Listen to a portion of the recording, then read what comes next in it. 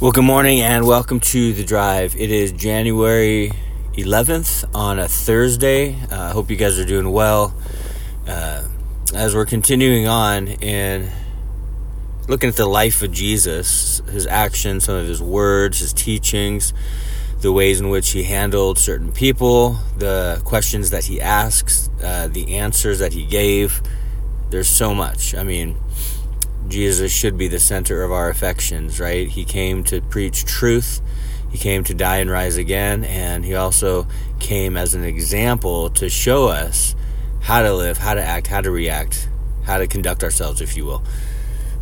And so, as we're continuing on, one of the things is that last thing that we looked at was great crowds followed him. In the Gospel of Matthew, it goes straight from there to the Sermon on the Mount. But in, I believe it's the Gospel of Luke, there's this instance before the Sermon on the Mount where all who came to him were healed. Now, I was just talking about this with someone. Let me open my windows. It's foggy. I'm back out of my driveway. I was just talking about this to someone yesterday. And they were saying, well, I guess Jesus healed everyone who he interacted with. And I was like, well, no, he didn't, He was with huge crowds, and he healed many of them. And there were instances where Jesus healed everyone, as seen in Luke before the Sermon on the Mount. They all came to him. They're crippled, demon-possessed, blind, lame, all kinds of things. And so there were instances of that, but he wasn't a faith healer. And we can go over certain instances, but one that just always sticks out to me is in front of the temple called Beautiful. This man who had an affliction, who couldn't walk for almost 4 decades, was out there begging, and it was a regular occurrence. And this was the main temple. So Jesus would have seen him many times. And you think about it, and you go, well, why didn't Jesus heal that guy? I mean, this is a main temple. This is where he went to teach. This is where he went synagogue. Why didn't he heal him? It's a good question. But we see in the beginning of Acts that Peter healed him, grabbed him by the hand, pulled him up, and healed this guy. So Jesus didn't heal every single person he knew was sick, lame, or blind.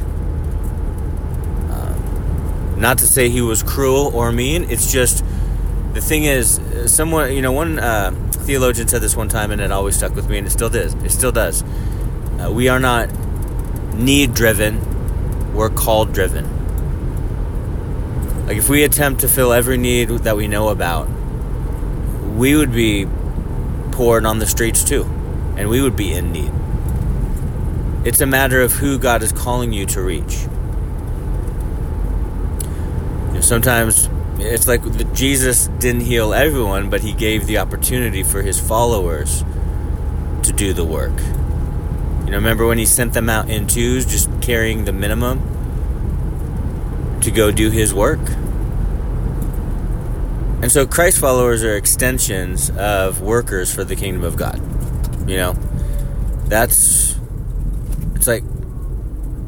like God's sovereign. He's in control.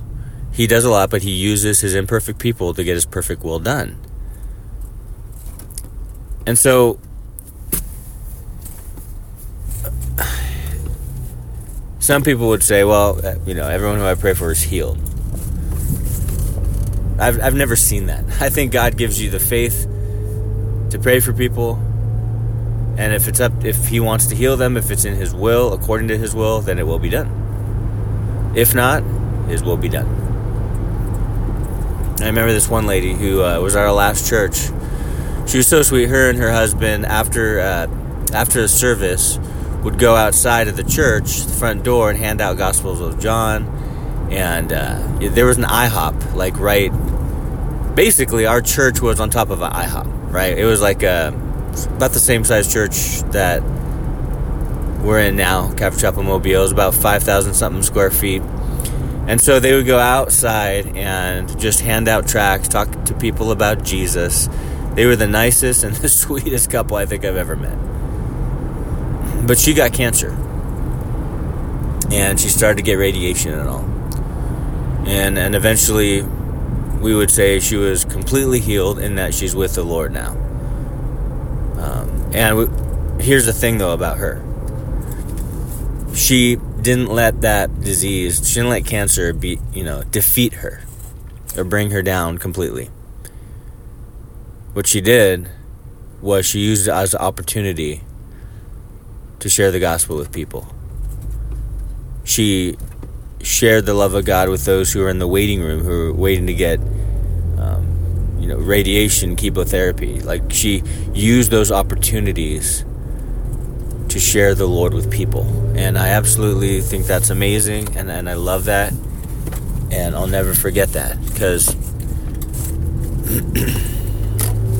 no matter what we go through, and even if, we're all in a state of decay, right? The second law of thermodynamics is taking effect.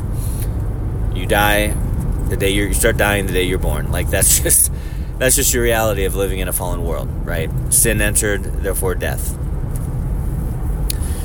But even in those circumstances, we can use those circumstances to witness and be bold for the Lord, to make an eternal impact, right? But not everyone's healed. Not everyone who we want to be healed is healed. Why? Well, it's a good question. We can ask the Lord when we get to heaven, but until then, God can use anything and everything to accomplish His will, to get the gospel of salvation out. And we've seen it over and over again, right, in the lives of people. So yeah, many cases, Jesus heals. Other cases, there's no physical healing, but the person goes to be with the Lord. And ultimately, they're much better off than we are. So God has His ways. He's going to get His will done. And there were instances where people came to Jesus and He healed. And here's the thing, the signs that He gave, the healings that He did, it was all, the point of all of it was to point people to the truth of the gospel. Believe in your heart, confess with your mouth that Jesus Christ is Lord, that He died and He rose again, and you shall be saved. There's a conviction, then a repentance, then salvation. And then it's a process. It's a prayer and then a process. It's beautiful how God designed it, right? I love it. So anyway, this is sort of the events that occurred before Jesus would sit down and His followers would stand up, and the crowd too, and listen to what Jesus said. And the Sermon on the Mount, it's incredibly powerful. It's actually quoted a lot in the early church, and it's really about character and conduct of the believer. And we'll talk about that tomorrow. So anyway, God bless you guys. Hey, have an amazing Thursday. We'll talk to you soon. Praying for you guys. Love you guys.